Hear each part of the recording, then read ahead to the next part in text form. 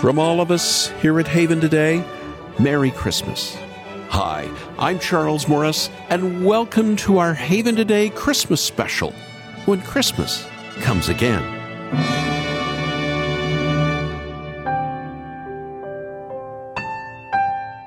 As you're wrapping your presents, as you're preparing meals, as you sing the carols, as you're doing all the things we all have to do and want to do at Christmas, may you draw deeper into the love of Christ. May you be pointed to the second Christmas.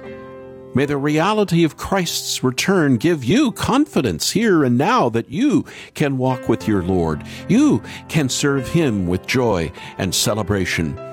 I don't know about you, but that helps me celebrate Christmas even more. For a lot of us, Christmas has become just another cultural event. Many of us go to church, of course, but the focus overall is so commercial. The songs played on secular radio all over, they're just part of a cultural Christmas, and so much of it is all about getting and not giving. But Christmas should be all about giving, and I can't think of a more precious way to give than by opening our homes with hospitality, a time to serve others, even the way our Savior came to serve us, even as our Father gave His Son to us. Earlier this year, we spoke with another friend of mine who lives in North Carolina, Rosaria Butterfield. She's written a book on hospitality called The Gospel Comes with a House Key. Rosaria, welcome to our Christmas time together here at Haven today. Thank you, Charles. It's just delightful for me to be with you all during this important season. Rosaria, Christmas is often focused on what presents will be waiting for us under the tree. It seems our culture, even among Christians, has it backwards. How can we be more hospitable this Christmas season? That's such a good question, and it's so important because, really, the holidays are times where most of the world is pretty depressed. And it's a time of sadness for many people and loneliness. And it often also is a time when people reflect on what they don't have. And I would say it's especially true for our older neighbors, maybe our neighbors that we know have gone through a life change and not a good one. In my neighborhood, I have a wonderful prayer partner. Her name is Donna, and we get together once a week or more than that, and we pray and we talk and we look out for the unloved. And so we do this in two ways. One is we organize a time of Christmas caroling where we especially go to the homes of older people. And so we actually come to them and we bring them good tidings and good joy, and we also try to find out what they need. Another thing that my family and I have been doing for at least the last 10 years is opening our home on the 25th. That is a lonely day for many people. Well, Rosaria Butterfield, thank you so much for joining me here at Christmas time. Thank you very much, Charles. Lord, blessings to you during this important season.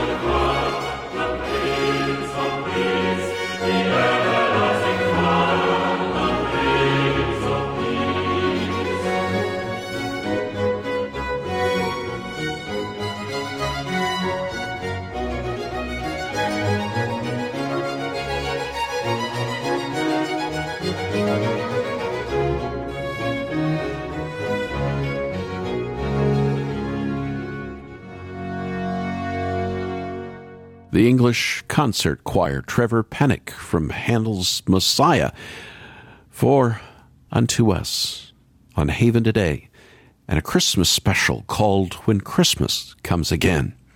Unto us a child is born. That's Isaiah 9:6, and how it opens. It's a classic Christmas text. Isaiah, writing hundreds of years before the birth of Jesus, foresaw the birth of a child who would save his people from their sin. Unto us a child is born. To us a son is given. That is Christmas. But listen to the rest of the passage. And the government will be upon his shoulders, and he will be called Wonderful Counselor, Mighty God, Everlasting Father, Prince of Peace. Of the goodness of his government and peace there will be no end. He will reign on David's throne and over his kingdom, establishing and upholding it with justice and righteousness from that time on and forever. The zeal of the Lord Almighty will accomplish this. What a promise, isn't it?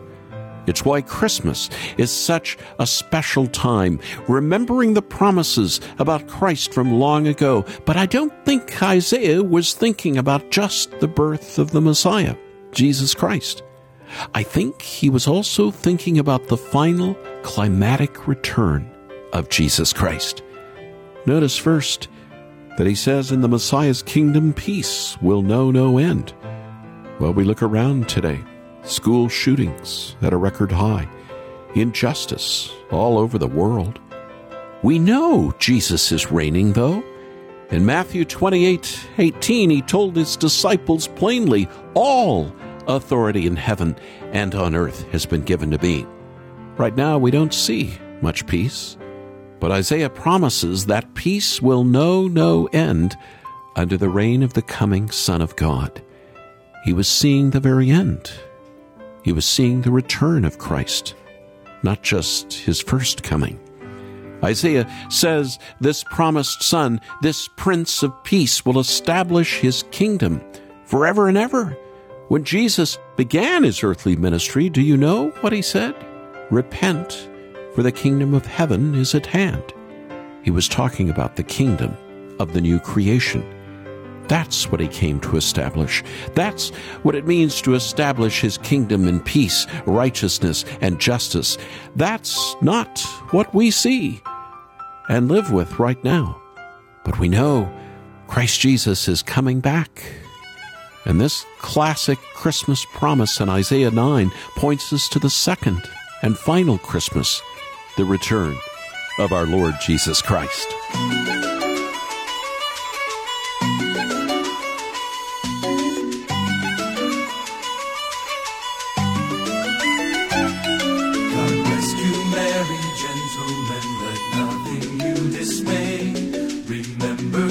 Our Savior was born on Christmas Day to save us all from Satan's power when we were gone astray.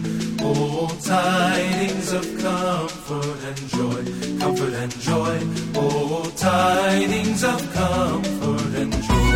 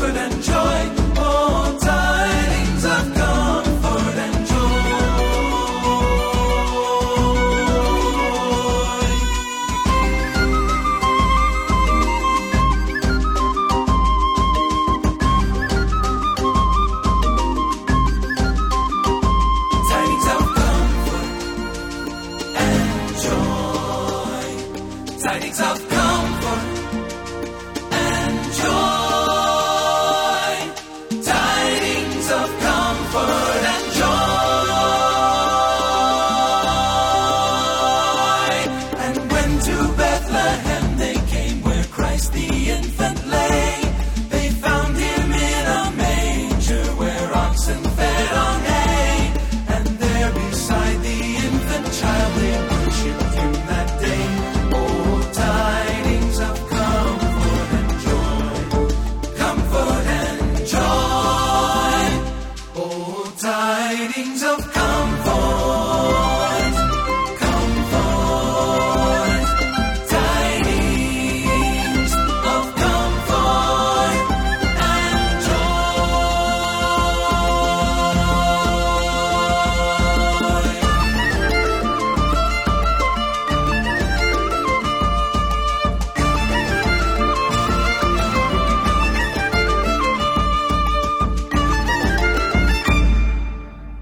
The Haven of Rest Quartet from an album called Come Let Us Adore Him. And of course, the Christmas carol, God Rest Ye Merry Gentlemen, in a Christmas special called When Christmas Comes Again. And I'm Charles Morris, here on Haven today. We just looked at a classic promise from the prophet Isaiah, a promise of Christmas, but a promise that looked beyond the first Christmas to his return. The prophets looked ahead to the birth of a Savior, but you know what's interesting? The last book of the Bible, the Revelation, talks about the end of the world in the very same way. Here's the story John tells in Revelation 12 and 13. She was pregnant and cried out in pain as she was about to give birth.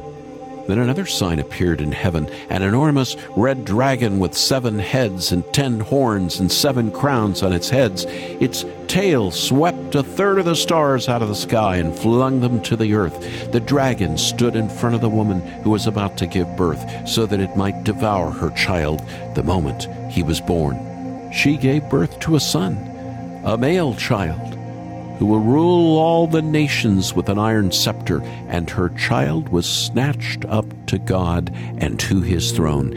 And then I heard a loud voice in heaven say, Now have come the salvation and the power and the kingdom of our God and the authority of his Messiah. Now that packed a lot that I just shared. Revelation is one of those books that just invites us to speculate, right? What are the 7 heads, those 10 horns? Some of us love to get deep into the details, but let us not miss the forest for the trees. John is receiving a vision of the end of the world, and one of the ways he describes that story is what we just heard, the birth of a son, snatched up to the throne in heaven.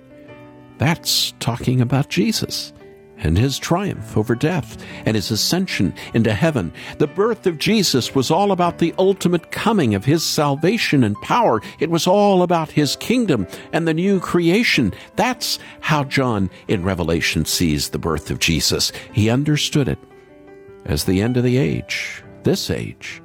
And why does that matter? Well, it reminds us again that our life isn't just about doing whatever we can in this life and then all is over. You only live once is what we hear too often. It's used to say, do whatever you want in this world because you only get one chance. Well, that's just not true. If you know Jesus, you belong to a kingdom that never ends. If you know Jesus, you'll never die. So instead of pursuing as much pleasure in the world as you can find, knowing Jesus helps us live this life with a focus on his glory. That's what Christmas is all about. It's all about the coming of our Lord Jesus Christ, not just the first time to save us from our bondage to sin, but it's about the coming again of our Lord Jesus, the second time to save us from the presence of evil forever. He's coming back to start the world over, to start the world anew, to make all things new. And if we know him, that's the kingdom we belong to, even now. That's what we can celebrate here and now, in the midst of this Christmas season. Oh, come, Emmanuel,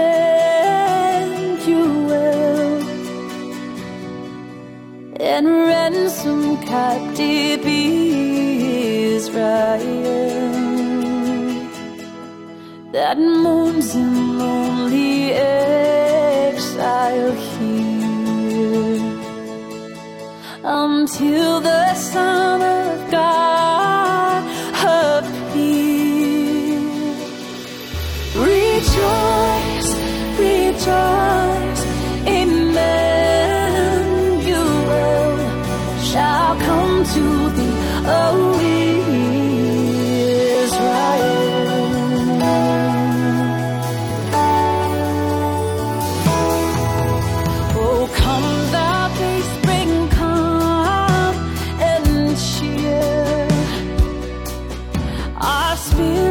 by thine advent here, and disperse the gloomy clouds of night, and death's dark shadows put to flight. Rejoice, rejoice, Emmanuel shall come to thee, O Israel.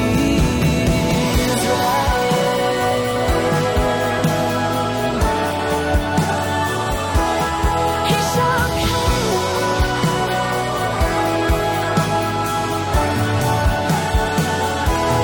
He shall come.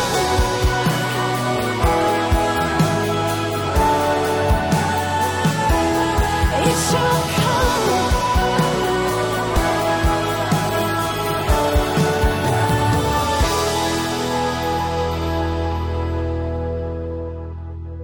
Christy Knuckles. O come, Emmanuel. Christmas time can be hard, can't it? There is so much pressure to perform, pressure to have everything go well. Maybe the perfect gift for the kids, or maybe for a spouse, maybe some other loved one, or even a friend, to make the perfect meal, to have the perfect night with a family, a night without arguing or passive aggression. But maybe you've experienced this too. No matter how hard we try, things can still go wrong. Isn't that true? The ham or turkey can be overcooked. We could burn the pies. Our spouse might not like the present we picked out just for them, or maybe kids might be upset that they didn't receive the same kind of gift that a friend received. Well, I've experienced all of this as well. It can make the Christmas season so burdensome rather than a time of celebration. But that's why we're looking at the real meaning of Christmas on this Christmas special called When Christmas Comes Again. When we think that Christmas is all about us, we'll treat it as a burden. If Christmas is just an opportunity to make things right, or a time to impress family and friends, we're missing the point. But even if we think Christmas is all about remembering the birth of Jesus, I think we miss the point. Christmas should remind you and me that our faith has historical roots. Jesus was really born in Bethlehem. He really did live and die. He really did rise from the dead, and he really is coming back again. And that's what Christmas should point us to. That's what Paul was getting at in Romans 8. As he was celebrating the significance of Jesus in our lives, he said no one can bring a charge against God's people, because who is it that can judge? Jesus, who died. More than that, who was raised to life, is at the right hand of God. That is our hope. Jesus Christ, our Savior, He really is coming back again. And when He does, it'll be Christmas all over, celebrating our Lord, worshiping in His presence forever. I think we should listen one more time to Joy to the World.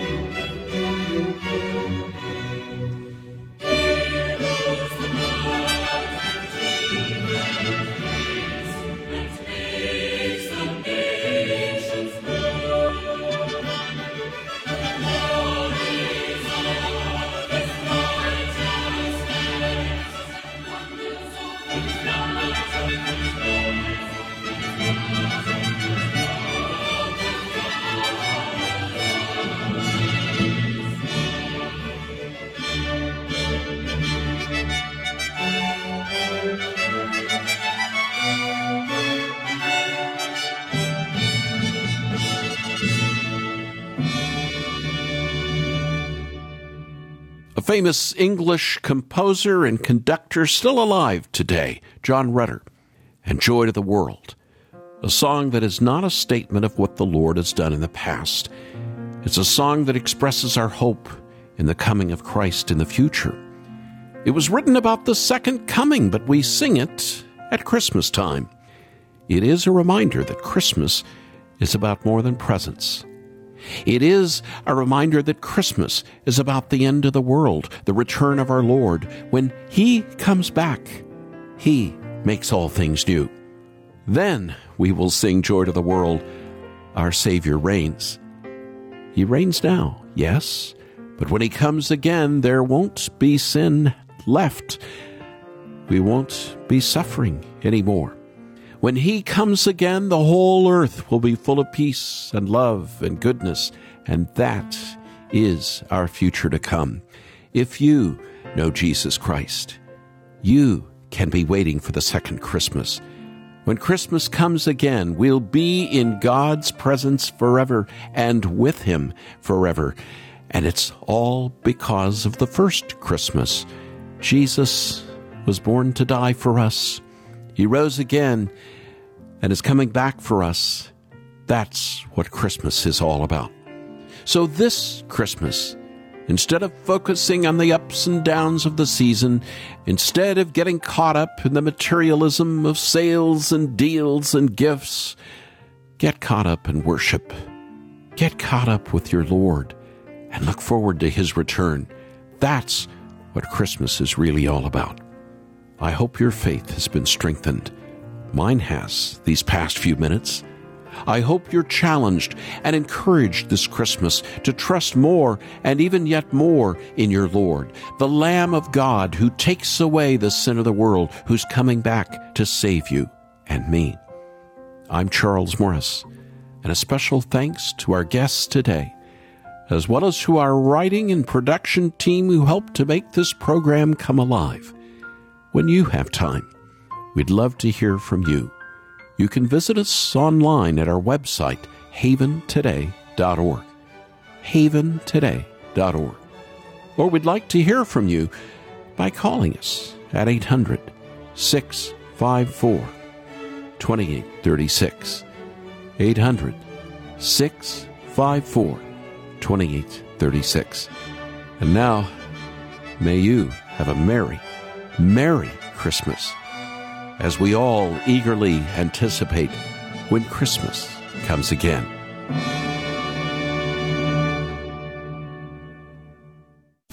Here for your encouragement and your walk with Jesus, I'm Charles Morris with Haven Ministries, inviting you to anchor your day in God's Word.